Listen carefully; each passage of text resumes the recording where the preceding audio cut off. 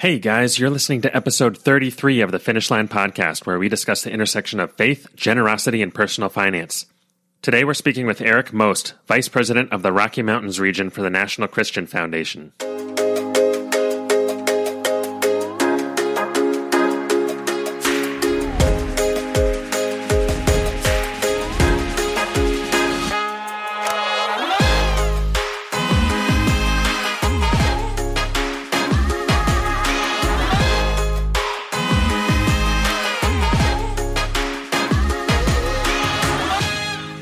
Hey everyone, welcome to the show. My name is Keelan Hobelman, and I'm here with my co-host and brother Cody. On today's episode, we're joined by Eric Most, Vice President of the Rocky Mountains region for the National Christian Foundation. Before NCF, Eric worked for his family's insurance business, Most Insurance, which he later went on to run and eventually sell. However, it wasn't until after selling his business that he realized that he made some significant mistakes along the way.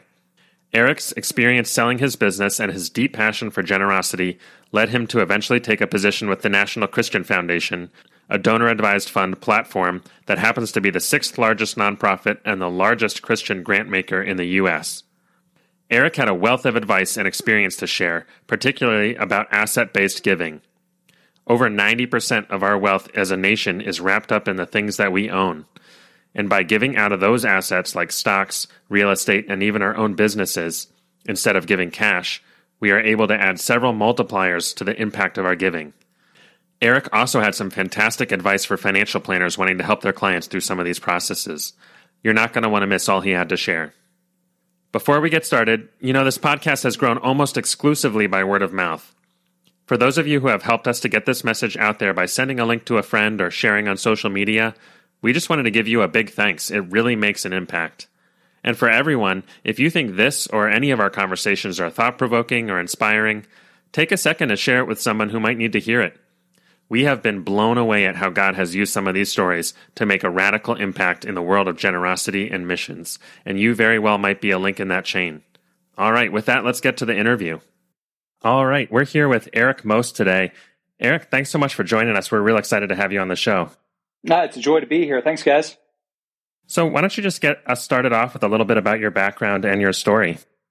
Sure, happy to. So my name is Eric Most, as we've already established, and it's my joy to be here and just to share a little bit about my story. So a story that's just infused by God's handiwork in and through me, and so long to glorify Him and through our time here today.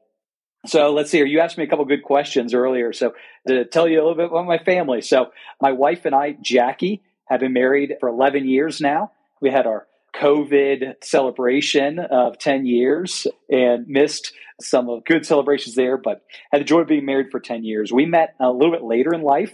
My wife is actually 10 years older than I am, and we met in a singles ministry actually in Tampa, Florida. And so we have two amazing boys, Hudson and Elijah. Both of our boys joined our family through the joy of adoption.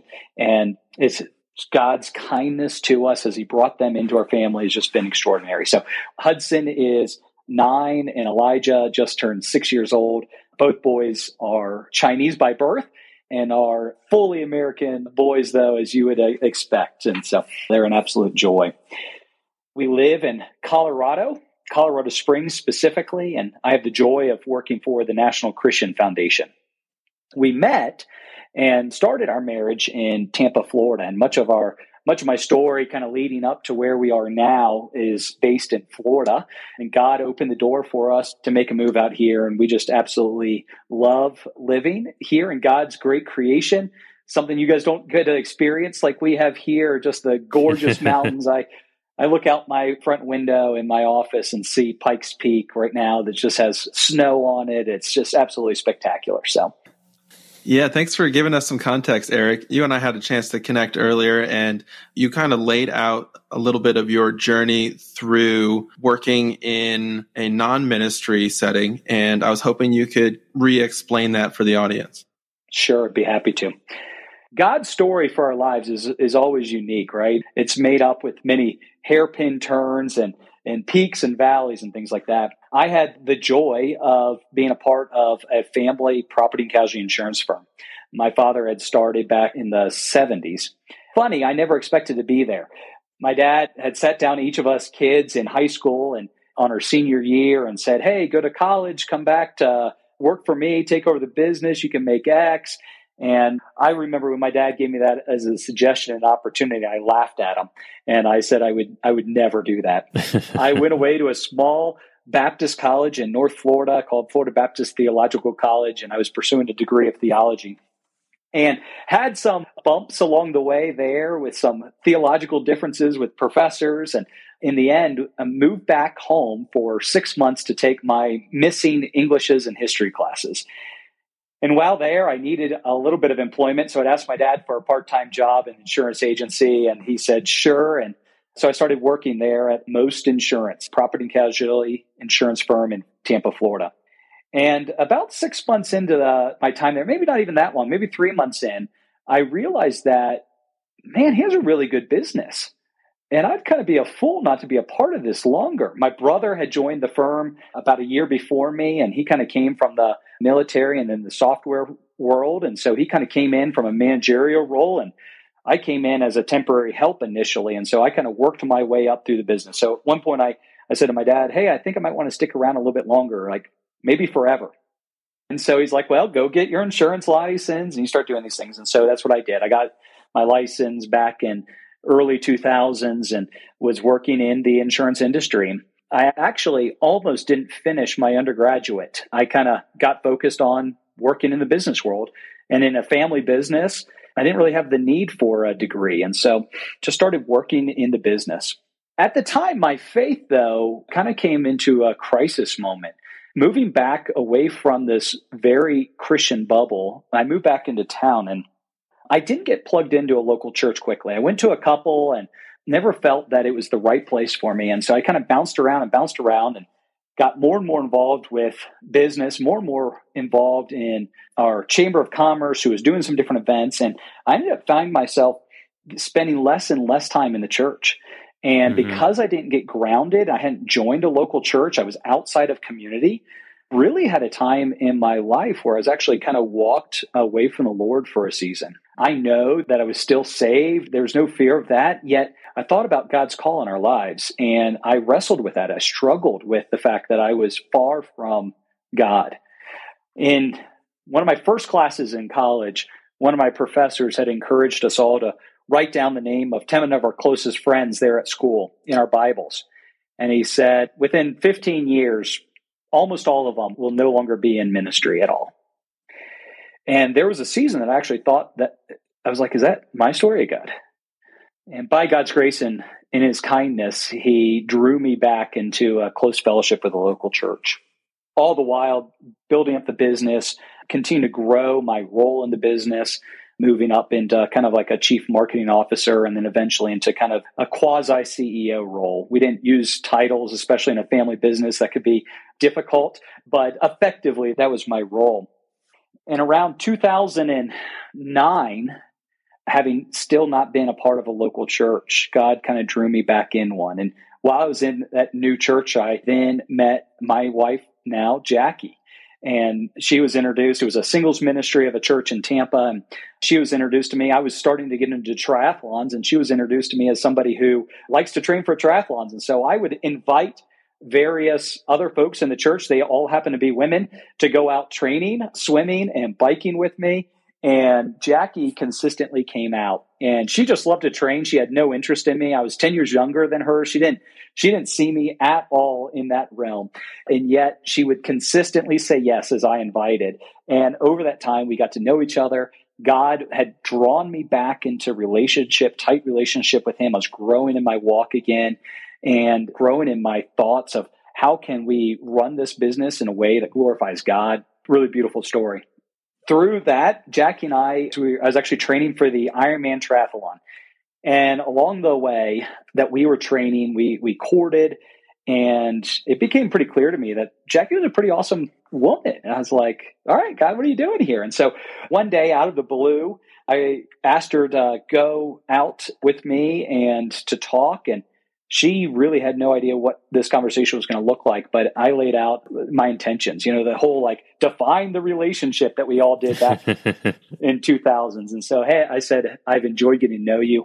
I want to continue to be intentional to see if it's the Lord's will that we be married. And she said, okay. And 6 months later, I proposed. And 3 months after that, we got married. And that's the start of my journey to being here at the National Christian Foundation now. So in 2010, when we got married, Jackie and I were doing what a lot of couples do. And we went out to go gift registry shopping, where you go and you get the little gun, you go into the store and you shoot all the stuff that you want and need. And I remember walking into Crate and Barrel excited. And I remember walking out feeling absolutely demoralized. We don't need all this stuff. And so I told her that. And I said, we don't need this. Let's just get rid of this whole registry. And so we did. So we got rid of the registry. She deleted it. And the next day she went to Macy's and picked out a bunch of stuff. And she called me up all excited and wanted me to come see. And she says, anything you don't like, we can remove. And I'm like, we don't need any of this. She had picked out this 3-burner crock pot. It's a beautiful story. I already owned 2 crock pots. She owned 2 crock pots, and she had a townhouse that we were going to live in when we got married. I'm like, because we need 7 crock pots. No, thank you. So we got rid of everything on that gift registry too. I'm definitely trying our marriage before it starts at this point. But God in his kindness, I picked up a set of forks, and I'm like, these are kind of cool. And her eyes got huge because those are the forks that she picked out. So we had those forks and plates. And outside of that, we didn't ask for anything. A buddy of mine worked for the National Christian Foundation in Tampa, and he went to church with us, and I was kind of bemoaning the fact. And he had said to me, he goes, Eric, why don't you open up a giving fund with NCF? It's like a charitable checking account, and you can actually get a donate here button, and you can share that donate here button with others, and they can give into your donor advised fund, and then you guys can use the funds for missions and ministry and things like that. You guys have a heart for missions, and so that's what we did, and that's how we got started with the National Christian Foundation. Along the way, continue to grow our business. My father was in the process of starting to kind of retire. My brother and I were buying up shares in the business, and we're just kind of going on with the rhythms of life. Jackie had encouraged me. She never pressured me, but she encouraged me to go ahead and finish up that undergraduate degree. And so I finally did. And, there's lots of people that take 7 years to graduate college. Usually they're called doctors, but that wasn't my story. But graduated from the Florida Baptist Theological College and I didn't even know why I did it, honestly, because I didn't need it. I was building this business up. And we were a large, small agency or a small, large agency based on the size. We had 5 offices in the Tampa Bay area, had about 25 employees at our height. And over some things that happened in the business, it became very clear to me that I was not in complete alignment with my brother, who would be my future partner. And I hit the pause button and wouldn't move forward with buying up any more shares of the business. And about a year after hitting that pause button, a neighbor of mine had come to me and said, Eric, he was talking about this new job. He just started working for a new insurance firm, and his role was to focus on mergers and acquisitions. And so I said, well, once you get into your new seat, why don't you take a look at Most Insurance? And he's like, really? And I'm like, yeah, take a look at us. And he did. And he put together a great offer. And I said, wow, this is great. I'd be dumb just to look at this one offer. So we put it to market and took in some other offers and accepted an offer to sell our business, which we did in 2015. Had a couple-year earnout with the new owners, but it became very clear to me that the way they wanted to run things in the future was not how we wanted to run it. We try to run a business that was redemptively minded, that really focused on our employees, focused on our customers in a way that was very different from other agencies. And that's just not what they were looking for. They were looking for the bottom line revenue growth. And I was never a yes man. I've never been a yes man. God wired me to be a lot of things, but that's not one of them. And so it was clear to me that I wasn't going to stick around long term. So I started building a real estate firm up on the side and expected, my wife and I, Jackie and I, had some success in real estate. And so we kind of figured this is kind of a natural place for us to continue to grow. So I started building a real estate firm on the side, moonlighting. And as things were winding close to the end of our earnout, the new owners came to us and said, hey, congratulations, you guys made top tier earnout. And this was on like December the 20th of 2017. And they said, but we're not going to renew your contract at the end of the year, Eric. And I was like, great, no problem. So that really helped solve this weight because I didn't know when I was going to leave, trying to balance that. Am I putting them out, and things like that. So was building up my real estate firm when one of the guys at NCF in the Tampa office, we'd made some gifts into our donor advised fund after my sale because I didn't know about asset-based giving. I didn't know about the power of giving before a sale and things like that. And so a buddy of mine at NCF who knew us knew that we loved Colorado. We'd bought a house out here during that time, and we longed to land here one day. We didn't know what that would look like, but that was our hope. NCF was looking for a new president for the Colorado office. And he said to me, he goes, Eric, you and Jackie, you love Colorado. You have a heart for missions and for ministry and generosity, and you made a ton of giving mistakes. Why don't you move out to Colorado and tell other people not to make your same mistakes? I didn't know exactly how to take that. Maybe that was on him a little bit, but no. And so in 2018, Jackie and I and family moved to Colorado, where we joined NCF and have the joy of helping other families and individuals learn about the benefits of asset-based giving and a better way of doing it. Telling people, don't make my mistake. There's a better way. And fortunately, God has used that story, I think, to release huge dollars for kingdom impact. And it's an absolute joy. Yeah, Eric, I really want to dive into more about NCF and your role there, but I'm curious, knowing what you know now, how would you have gone about it differently? Great question. So knowing what I now know, 91% of our wealth as a nation is wrapped up, on average, is wrapped up in the things we own. And those of us that are generous, we do our living and our giving out of that 9%. And let's be honest, there's not a lot of margin in that 9% for extravagant generosity. And so knowing what I now know, I should have, and we should have looked at giving part of our business, part of my shares to NCF, the National Christian Foundation, before we sold the business. And we also own some commercial real estate. And we didn't even think about, we just didn't know. We were generous, but we didn't know about the tools. And so we owned the building that we were in, and we sold that to a developer. And I remember as we were thinking about it, we're like, okay, we bought it for this. We owe this. Man, this is going to be great. We're going to get some good dollars that we can use to live and to give on. And I just was ignorant. I didn't know about this whole thing called depreciation recapture. And like the IRS took all of that benefit. And it was like, oh. And so what I could have and what I should have done was gift some of our commercial real estate before we sold it and gotten the deduction, avoided the depreciation recapture, and had many, many, many more dollars to give away charitably. And in fact, we should have done it 10 years before. And the income being produced from that real estate could have just gone to fueling charitable giving. And so that's what I should have done. Yeah, that's interesting. I have a whole bunch of questions for you, but can you just go into that in a little bit more detail for maybe some of our audience who isn't familiar with all those terms about depreciation and how the recapture works and where the lost opportunity was in that and how it can be flipped around?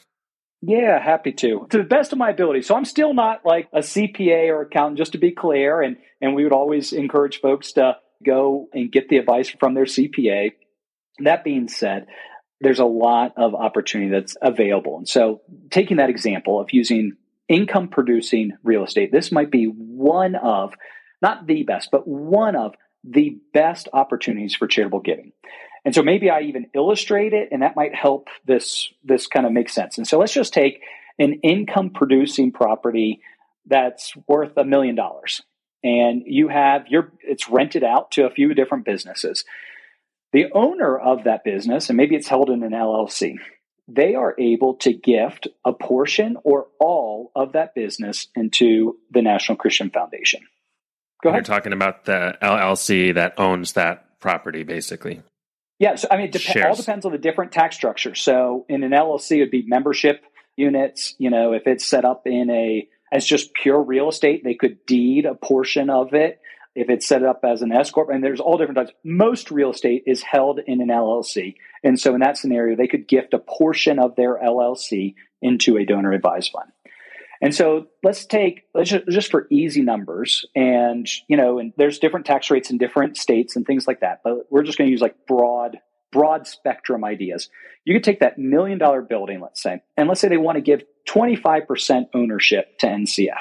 Okay, so $1 million building, and they're going to get at the time of the gift. So let's say they're doing it this year. At that time, they're going to get a deduction for $250,000 based off of the appraised value on that building for their taxes. If they can't use all of that deduction for their taxes, they can carry that over for the next 5 years. Okay, so they're going to get that initially. So now 25% of the value of this building is owned by a nonprofit, by the National Christian Foundation. They're receiving income on this property, right? Let's just say big numbers. Let's say that they get $100,000 of income a year on this property. After expenses, after cap expense and property management, when they do shareholder distributions or membership distributions, NCF would receive 25% of those tax-free. We pay no tax on that. Okay. It also, the person who gave it, the individual, the giver, they avoided realizing that as income. So they've had a deduction. They're now avoiding 25% of the dividends that are being spun off, right? And then let's say 5 years from now, that building's gone up in value. It's doubled in value. It's now $2 million in value. And somebody comes along and wants to buy the building. Well, NCF is a silent partner in this. We're not dictating anything. They were a silent partner. And it's sold at fair market value at $2 million. Well, $500,000 from the proceeds of that sale are going to go into the donor advised fund for the charitable giving, completely tax-free. They didn't realize any of that as income either, right? And so this just became an engine of generosity.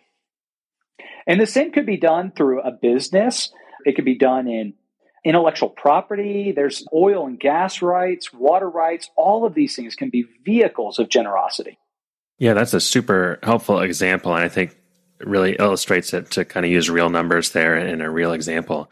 And yeah, you can see how there are many layers to the multiplying effect of that kind of giving. I did want to take a step back for a second to earlier in your story. You talked about after you guys got married, having this, opening the NCF giving fund, and that you guys already had kind of a heart for missions and generosity. I'm curious the step before that, how you guys kind of got to that level of having a focus on missions and on generosity, even leading up to when you were getting married. That's a great question. I think fully unpacking all the layers of how God has done that is difficult. But to me, a few major impactful things happened. The first was shortly after being saved. I got saved in high school, went to a inner city high school, which fortunately was God's providence and drawing me to a group of people they would share Christ with me, that would come to know Christ. And it was a small Southern Baptist, old-time church, with 75 members. And the day I showed up to the church, they did, we're going to sing, "Come Just As You Are," one more stanza. I was the only person that was a guest, I'm the only person in the room that wasn't saved. And they're just like, all right, come on down. So got saved. And shortly after getting saved, they had a missions night where this family came from Tanzania, and they just shared their story of being missionaries full-time for the last 30 years. And I felt my heart was just I never knew about missions, and it just kind of opened up my eyes, so to speak, to missions. And I think partly from that is why I went to that school to get a degree in theology. It was I had a sense of calling, but I didn't know what that really was. And so that was I'd say the initial seed. In college, the water to that seed, maybe, if we think about an agrarian kind of illustration, was an event that I went to with 60,000 other college students. And it was called Passion One Day. And it was the year that I think it was 2000 in Shelby Farms, Tennessee. It was Woodstock for Christians with guys like John Piper speaking. And it was the first time I'd ever heard John Piper speak. And he preached a sermon titled "Boast Only in the Cross." And if I could encourage your listeners, if they're looking for a good sermon to listen to, go to desiringgod.org or com and look up "Boast Only in the Cross." And he talked about having this wild-eye vision of missions and not living a wasted life. And a wasted life being a life that's lived on ourselves and only. And they also gave out tapes, cassette tapes. There's some that are listening to this podcast that don't have a clue what that is, but these were these pre-iPhone things that you listen to sermons on. And they had trash cans filled with these tapes. And I grabbed one of these tapes, and it was sermons from John Piper. And the tape that I grabbed, I think maybe they were all this, was a sermon he preached at Wheaton College. And the title was Doing Missions When Dying is Gain. And if I could encourage one more sermon, it would be listen to that sermon. It changed my life. Outside of coming to know Christ, it was probably one of both the combination of those two sermons, that event that then led me to listening to that sermon, had probably changed the trajectory of my heart like no other thing. And he talked about having a God-entranced view of God and of life and doing all to the glory of God and not having a wasted life. And that just resonated so much with me. You know, this realization that we are called to greater things than what many of us maybe think that we're living. And so the introduction to John Piper at One Day was the fertilized miracle grow on that seed of that missions family that I first met. And so involvement in missions came to be, a heart for discipleship and equipping and multiplying leaders was really birthed in me at that time. And then Jackie, my wife, before we met, I mean, she'd already been to probably 10 different countries on short-term mission trips, had been to Haiti and Namibia and the Dominican Republic and so many other places. And so she had this heart for missions as well that was happening at the same time as my path, just in different locations before we knew each other. And so those were the seeds that made that idea of charitable giving, of increasing our impact as like a yes. And we don't need this stuff. Like, who needs 7 crock pots, really? Yeah, that's an awesome story. And I'm so glad you mentioned those sermons. We will certainly, if we can track those down, we will link to those in our show notes. And I will just say, we have a program that we call the Sprint program, which is an 8-week program to help people explore and try to figure out what a financial finish line might look like in their life. And we have a video segment from that exact Passion One Day conference of John Piper speaking. And so I can certainly relate to how impactful that particular sermon was that day. And I've heard that referenced multiple times. I don't think he even realized how much reverberations through the following decades would come from that sermon. I spend in the mornings my time with the Lord. Kind of go through time of reading the scriptures, but then something I've added in even recently is John Piper has this thing that he does now called Look at the Book. And he's trying to help us believers be able to look deeply at the word and make connections. And he's going through Ephesians chapter 1. He's spent 6 sessions on Ephesians 1 and 2. And I'm sitting there and I'm crying in the morning, grateful for the ministry. You talk about generosity and finish lines and the impact that we can do. John Piper, from the first that I have known him in their ministry, was probably one of the first ministries that I was introduced to that truly had a kingdom abundance mentality.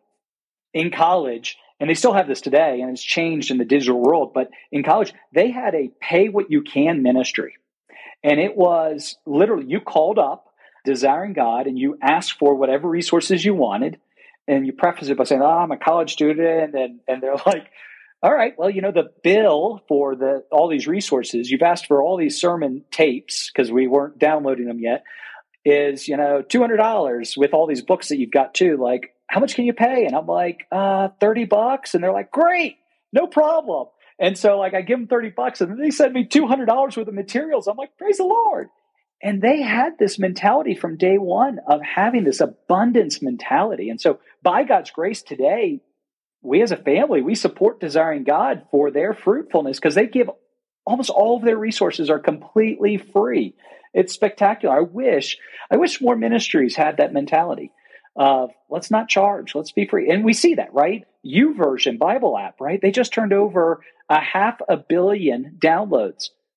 They don't charge for that. Praise the Lord. So I'm grateful to see that fruit bared in other ministries as well, but it's not commonplace, unfortunately. Yeah, I agree that that's such an amazing opportunity for ministries to be providing materials. And there's all kinds of opportunities that we're actively learning about. And I really appreciate you sharing about Desiring God. That's just a really cool example. I wanted to get back to this point in your story where you're being asked to move out to Colorado and you're considering this decision. And it's kind of a huge ask. And I'm wondering, where do you go from there? That's a great question.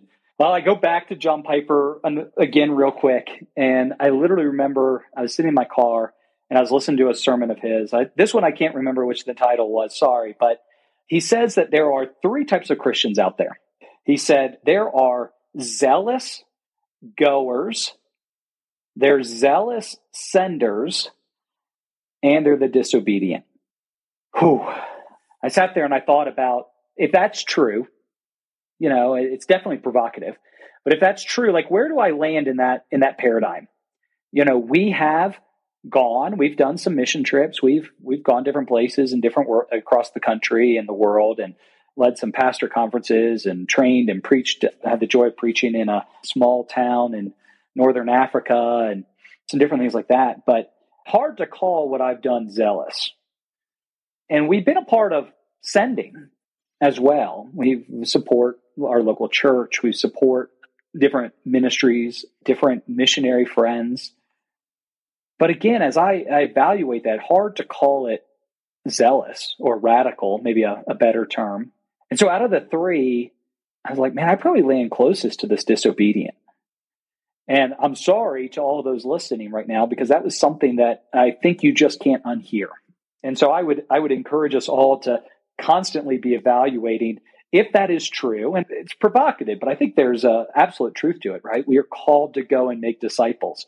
There's a level of, we're called to send for the efforts of making disciples. And so if that is true, where do we land? And so as I'm driving around Tampa, Florida, post sale the business, trying to think about next steps, that lands on me pretty heavy. The National Christian Foundation, I opened the giving fund with them, but I didn't really know that much about them. I didn't understand what they were all about. And so part of this, where do we go now? I was building up what looked like it was going to be a very successful, very lucrative real estate business. My wife, Jackie, was a pharmaceutical rep. We were doing quite well financially. And so who is this NCF? What's this all going to be about? Is this gainful employment? I didn't know any of these questions. And so did a little research. And so, first off, like, who NCF is, and there might be many out here who aren't familiar with the National Christian Foundation. NCF is found out that they were the sixth largest charity in the country. They are the largest Christian donor advised fund platform. And so, in that terminology, just think of it as a charitable checking account. And so the largest Christian sponsor of those. And I found out that NCF, their mission vision is to see each person reach and restored by the love of Christ. That's their hope. And they do that. How do we do that with being a charitable checking account? We do that, NCF, or they did, and now we, as I'm a part of them, we do that by mobilizing resources and inspiring biblical generosity. I'm like, okay, I could get behind that type of mission statement, right? The existing for seeing each person be reached and restored by the love of Christ. And so, talking with NCF, found out that it was also gainful employment, which was a huge bonus too. It was definitely not the same of my real estate business and my wife's pharmaceutical business. And yet, as we were thinking about this paradigm of zealous or radical, I like radical better as a term, radical goers, radical senders, and disobedient, I have hope that in my work of being able to come alongside individuals, passionate believers, the desire to unleash radical levels of generosity for the sake of the gospel going forth, that while this does not feel radical, right? Like, I have friends who are serving in Iraq and Northern Africa, and what they do I consider is far more radical than what I do. But I do have hope that God is using me as a catalyst to inspire others to set that finish line like you guys are talking about. I'm so grateful for the message that you guys are bringing. So few people even thought about that. And so that you're giving people the paradigm to think about this. And we talk about looking at stewarding all that God has entrusted to us, our business, our assets. These can all be vehicles of greater generosity for the sake of the gospel. That excites me to no end. Yeah, absolutely. And I'm right with you on that. I'm curious, since I think you're actually the first person that has such a close connection to NCF that we've had on the show. If you could share just a little bit about the history about NCF, how it began and evolved into the huge force it is in mobilizing resources, like it is today. Yeah, it's great. It's an amazing story, honestly. NCF was founded in almost 40 years ago. And we were founded by three individuals. Most believers would recognize at least two of the three names. So we were founded by Larry Burkett, Ron Blue, and a third gentleman that nobody's ever heard of, but they should be. And his name is Terry Parker. And Terry Parker was the attorney behind the founding of NCF. And Terry Parker actually turned down an appellate court nomination to start NCF. And his whole desire, and the desire of those three, was to see the Great Commission be fulfilled. The mission vision of NCF hasn't changed over the years. It's stayed squarely where it is. It's the desire, the longing to mobilize resources for the sake of the gospel. So those three started NCF and had meager beginnings. Almost all the deals were done out of Terry Parker's desk in Alpharetta, Georgia. And they had one assistant. And just the constant, consistent faithfulness of theirs and believers just coming alongside and joining alongside NCF. Today, NCF has 30 offices across the country. By God's grace, we've helped mobilize, and we're just the conduit of generosity. And so I use terms that maybe not everybody familiar with. We call the folks that partner with NCF givers, because we're not the end recipient. So, focus on the family, we'd call them donors. But that's because they're receiving those donations. We're just the conduit of the generosity. So we call them givers. And so we've served a little over 24,000 different families and individuals. Last year, givers through NCF gave a little over $2.2 billion into NCF and then deployed out to 63,000 different nonprofits, just under $1.7 billion of charitable giving. In the history of NCF, we've seen almost $19 billion received in and close to $15 billion deployed for charitable impact.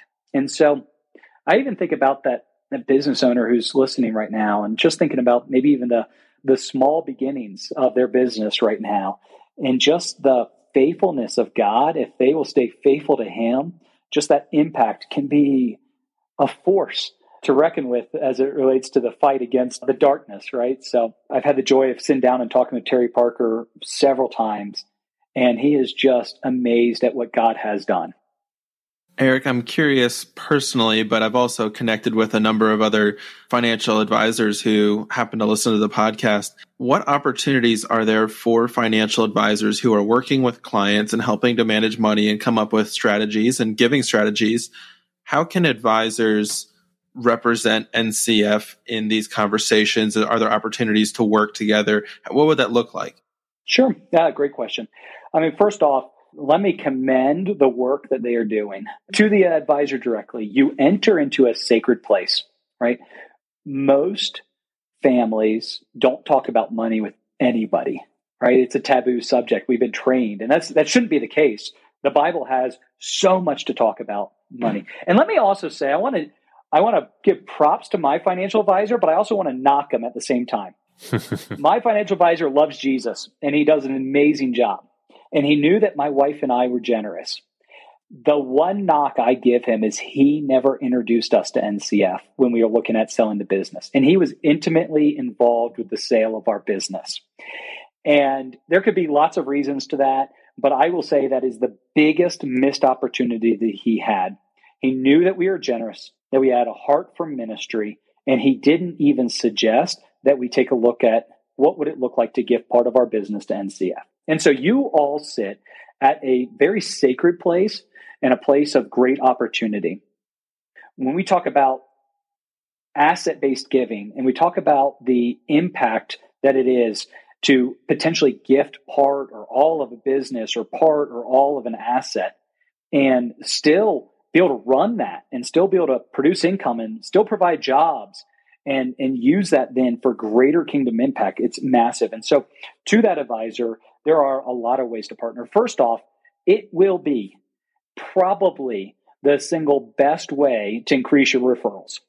You start sharing with your clients their strategic ways for where they can give more money away, and they're going to tell like no tomorrow to work with this advisor. So that's one way. It's a great referral program. But just to think about the impact, I work with a lot of different advisors here in town. There's a lot. One, if you're not involved with organizations like Kingdom Advisor, that'd be a great place to also learn and to connect. There's a great benefit there. I actually host a Kingdom Advisor study group here in our office and love the work that they're doing over there. Ron Blue, one of the founders of NCF, also started Kingdom Advisors. There's a great marriage there, so to speak. But there's so many ways. I mean, we start looking at asset-based giving. It could be as simple as just tax-smart giving strategies, giving appreciated stock, as opposed to realizing that as income, selling it and realizing income. If you would gift those stock into your donor advised fund, you get the taxable benefit immediately you make the gift. You don't realize it as income, so you bypass that. You get the deduction, you bypass realizing it as income, and then the proceeds go into your DAF. It's a beautiful way. And then you get to give them to the organizations that you know and love. For larger funds within NCF, those can also be managed by RIAs. So registered investment advisors are able to even actively manage the funds of their clients to see those funds grow. So those, we call those separately managed accounts, and those start at like $300,000 values and higher. But it's a great opportunity to continue to engage with your clients and continue to think about how can we grow this dollar to continue to grow and impact more folks for the kingdom. Yeah, Eric, I've become involved with Kingdom Advisors lately, and I'm in a study group locally here, and I would totally echo that for anybody listening who happens to be in this industry. It is really powerful, the strategies, and I've become more aware of NCF and connected with some other people at NCF through that group. So it's clear to see the cooperation and all of these organizations coming together to encourage and mobilize people toward the same end. And that is such a cool community to be a part of. And it's so great when it works. So I'm hoping you can tell us a little more about what you do specifically at NCF in your role. Sure. So another great marriage of organizations, if you will, is also generous giving. And generous giving does a lot with Kingdom Advisors and NCF and all of the kind of threefold cord. And there's others as well, but these are a few major ones. I think you've had Todd Harper on. And so go and listen to Todd Harper's. It's awesome. But one thing Todd Harper has said is that he's never met a grumpy, generous person. And I got to tell you, I have the joy of working with some of the most generous folks there are. And I would affirm that 100%. Realize this is the complete opposite of the life I lived before working at NCF, right? Have you ever met somebody who is really excited about their insurance agent? I mean, come on now. Like you don't like any aspect of it. You don't like paying your premiums. You don't like the claim is disposed of, none of it, So now I was always in an adversarial role, and I wasn't, but it felt that way sometimes. And now I'm always working with these super passionate, generous folks. They're like, oh, wait.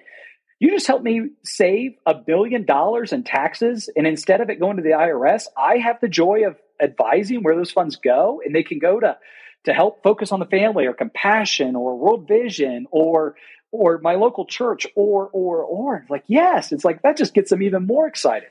And so my role, I'm the vice president of the National Christian Foundation for the Rocky Mountain region. Our area is primarily Colorado, but Montana, Wyoming, and Utah is kind of all within my office area, so to speak. And so it's a terrible place. There's nothing ever fun to do here, but I get to walk alongside our givers and help think about how do they steward all that they have been entrusted. One of our friends at NCF and Generous Giving has shared a story of Pete Oakes. And Pete Oakes talks about how are you stewarding your life? Your labor, your influences, your finances, and your expertise. And I think my role at NCF is a lot of just coming alongside families and helping spur that on and helping them think through that. What does it look like for me to steward my life? What does it look like to steward my finances specifically, but also influence, expertise, labor? All of these get entwined. And so, today I had lunch with a giver and he has a business. He's going to have a liquidity event later this year, likely. And so we talked about what does it look like for him to gift a portion of his business to NCF, to his donor advised fund. The proceeds flow into his donor advised fund, and then he's able to give those funds away. And so my role a lot is coming alongside these super passionate individuals who are excited about generosity, and then helping them think through and strategize and plan different ways. And so we then bring in, NCF has, we have over 20 complex gift attorneys and tax attorneys and things like that. They're constantly thinking creatively within the guise of IRS rules, right? But like, how do we maximize the giving opportunities? And so I just get to be a bridge between the two. So I'm the friendly voice and the cheerleader and the engager. And then we've got the really, really smart people that are based in Alpharetta who can actually make these deals all make sense and get them done. Yeah, I'm sure you have a lot of stories of incredible generosity just through the people that you work with. Are there any stories that, as we're wrapping up our time, any stories that stand out that you could share? Oh boy, that's a great question. Last year and this year, based off of when this is listened to, so if you're listening, to timestamp this for the sake of the conversation, 2020, 2021, there's an opportunity to gift up to 100% of your AGI and receive that as a deduction. And that's because of the CARES Act that was first passed early pandemic and then was reissued at the last hour of last year. And there's a family that's always been generous that I've had the joy of working alongside. And we shared that opportunity, the opportunity to gift up to 100% of their AGI. And that is something that they had never thought about. They had always been a faithful, generous family, but 100% of your adjusted AGI, adjusted gross income, like that's pretty spectacular. But their business had a spectacular year. And so they took that opportunity. And what that meant for them and for that family was they mobilized over $2 million of charitable giving last year. And they deployed $1 million like right away, like straight out the door to a nonprofit. They never thought they would ever be able to give to that level. And just to see the joy that they have as they've done that is just absolutely spectacular. And frankly, like that's a big lift, right? Like giving 100%. Like I already love the guy who's thinking, 25%, 50%. I'm going to be a reverse tithe guy. I'll do the 90-10. I love these, right? I love to encourage this. And that's what you guys exist for, right? But here's a guy who says, we could give it all away. There was another giver through NCF we have the joy to partner with, and extraordinary story of them. And a family that stewards a significant business, a business of hundreds of millions of dollars of value. And this is a crazy concept, right? This goes right in line with what you guys are talking about. He qualified to get the COVID checks, the CARES Act checks, because of his income limits. Here's a guy running a multi-hundreds of millions of dollar business and has capped his lifestyle such that he's getting the full COVID checks, and he's just like thinking about wow. How can I be more generous too, right? And so through that 100% AGI giving opportunities, they were able to actually bonus themselves out of the business at a higher level and then give 100% of those dollars away. And so I think those are some fun stories that I've gotten to see. We have a lot of givers who have leaned into this concept of impact investing as well. And it goes back to that stewarding our life, our labor, our influences, our finances, our expertise. It's the parable of the talents. Like I believe there is a place for pure charitable giving, 100% giving to your local church, giving to orphans and widows and things like these are 100% right. But there's also this place as we think about the parable of the talents, like, it's a scary parable to spend time on. Mm-hmm. And yep. I've seen a lot of growth here in Colorado and the folks that I have the joy of working alongside leaning into this idea of impact investing. And so using their charitable capital to make investments in either for-profit or nonprofit entities and doing that have a God-centered return. And that could be in how that they employ or what they're doing and different things like that. And then see a tax-free benefit coming back into their donor advised fund so they could either invest it again or to give it away. And so those are some really, really exciting things that I have the joy of seeing.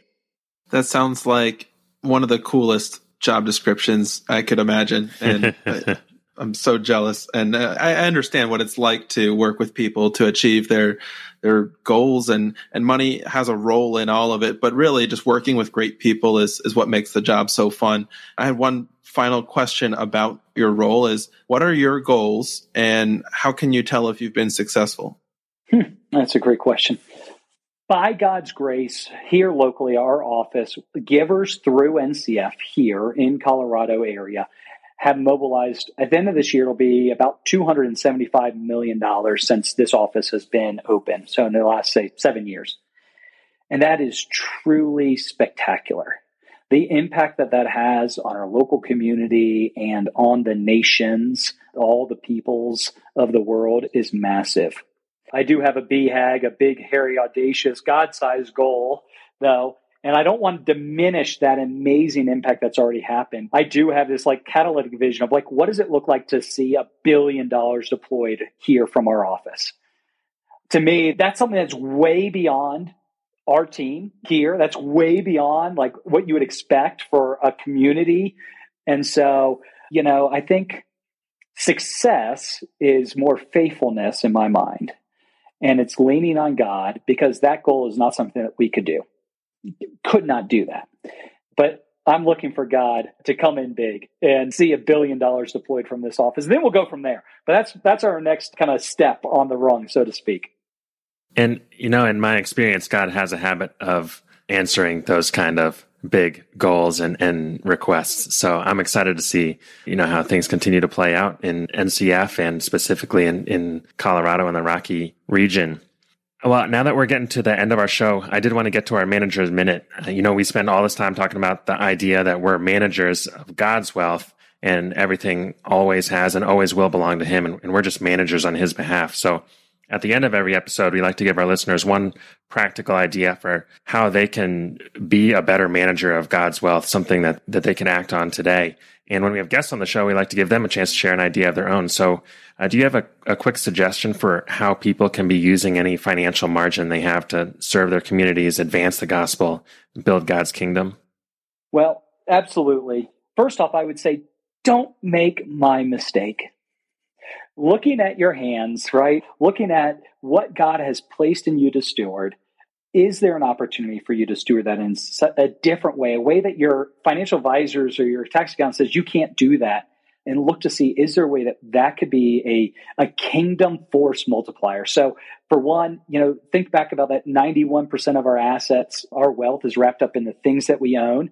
So is there a way to free up some of those for greater charitable giving, to be an engine of charitable giving for that end? And so it's not an easy one necessarily, but it is as easy as reaching out to a local NCF office. Like I said, there's 30 of them across the country and having a conversation, sitting down with your financial advisor and saying, hey, is there a way that we could be better stewards of all that we have?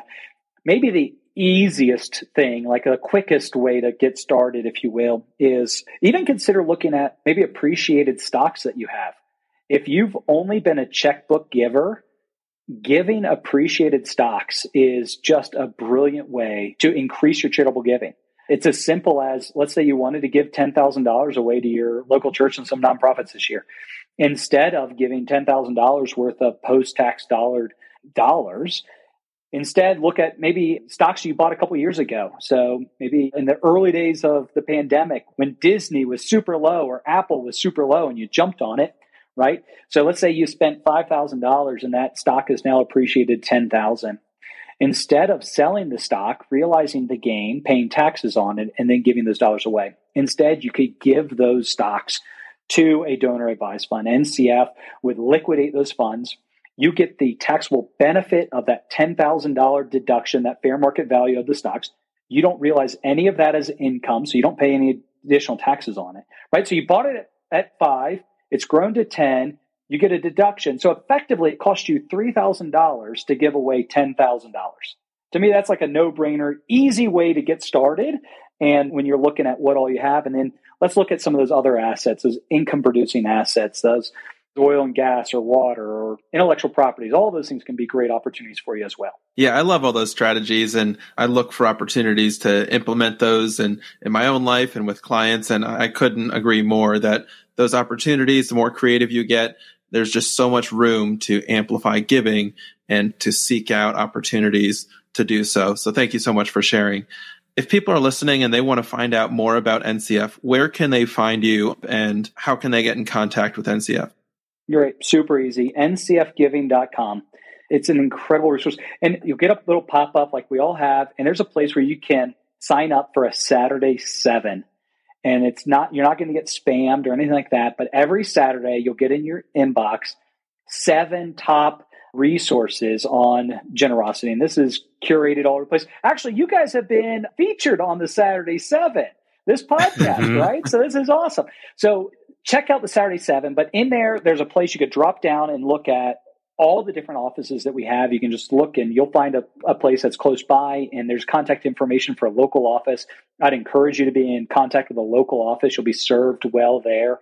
And so ncfgiving.com is the easiest place to go and sign up for those stories. It's pretty incredible. The team over at NCF does a great job of sharing incredible stories to kind of come alongside and feed us and help us think through different tax smart giving strategies and opportunities to be generous. Awesome. Well, Eric, this has been a fantastic conversation. Thanks so much for not only sharing all of your wisdom and experience with us, but also your story, which is really an incredible one in its own. So clearly God is at work in your life and through NCF and through all of the people that you get to work with on a daily basis. And so I hope that he continues to bless you and NCF and the work that you're doing. Thanks so much for joining us tonight. It's been my joy. Hey, can I pray for the audience as we go? Would you mind? Is that okay? Absolutely. Mm-hmm. Father, I just thank you for this opportunity. I'm grateful for that individual right now who's sitting in their car and driving. And maybe they've got a big weight on their heart. And maybe some of the words that were said today would inspire them to think differently. Maybe make them think about how they steward their life, their labor, their influence, their finances, their expertise. I pray for that individual who is struggling with the work that they do right now and maybe not seeing the connectedness of how this is making a kingdom and an eternal impact.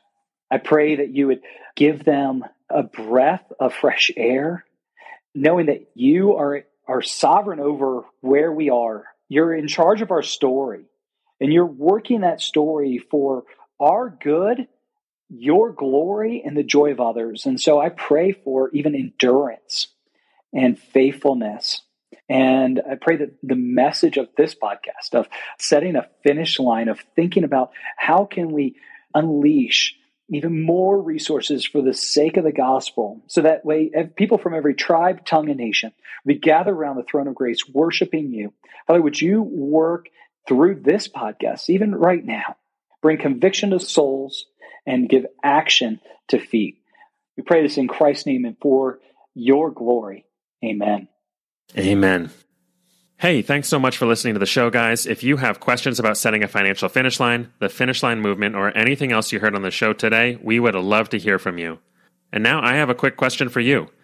Do you know anyone who is living a life filled with generosity, purpose, and mission? If so, we would love to talk to them. They don't need to have a financial finish line, and they don't have to have all the answers. They just need a heart to steward God's wealth to the best of their ability. If you know someone like that, we would be honored if you would connect us. You can reach us on Instagram at FinishLinePledge, through our website at FinishLinePledge.com, or by email at hello@FinishLinePledge.com, and a real living person will respond to you. Finally, if you want to find any of our references or links from today's show, you can always find them in our show notes at FinishLinePledge.com/episode 33. That's all we have for today. We'll see you next time.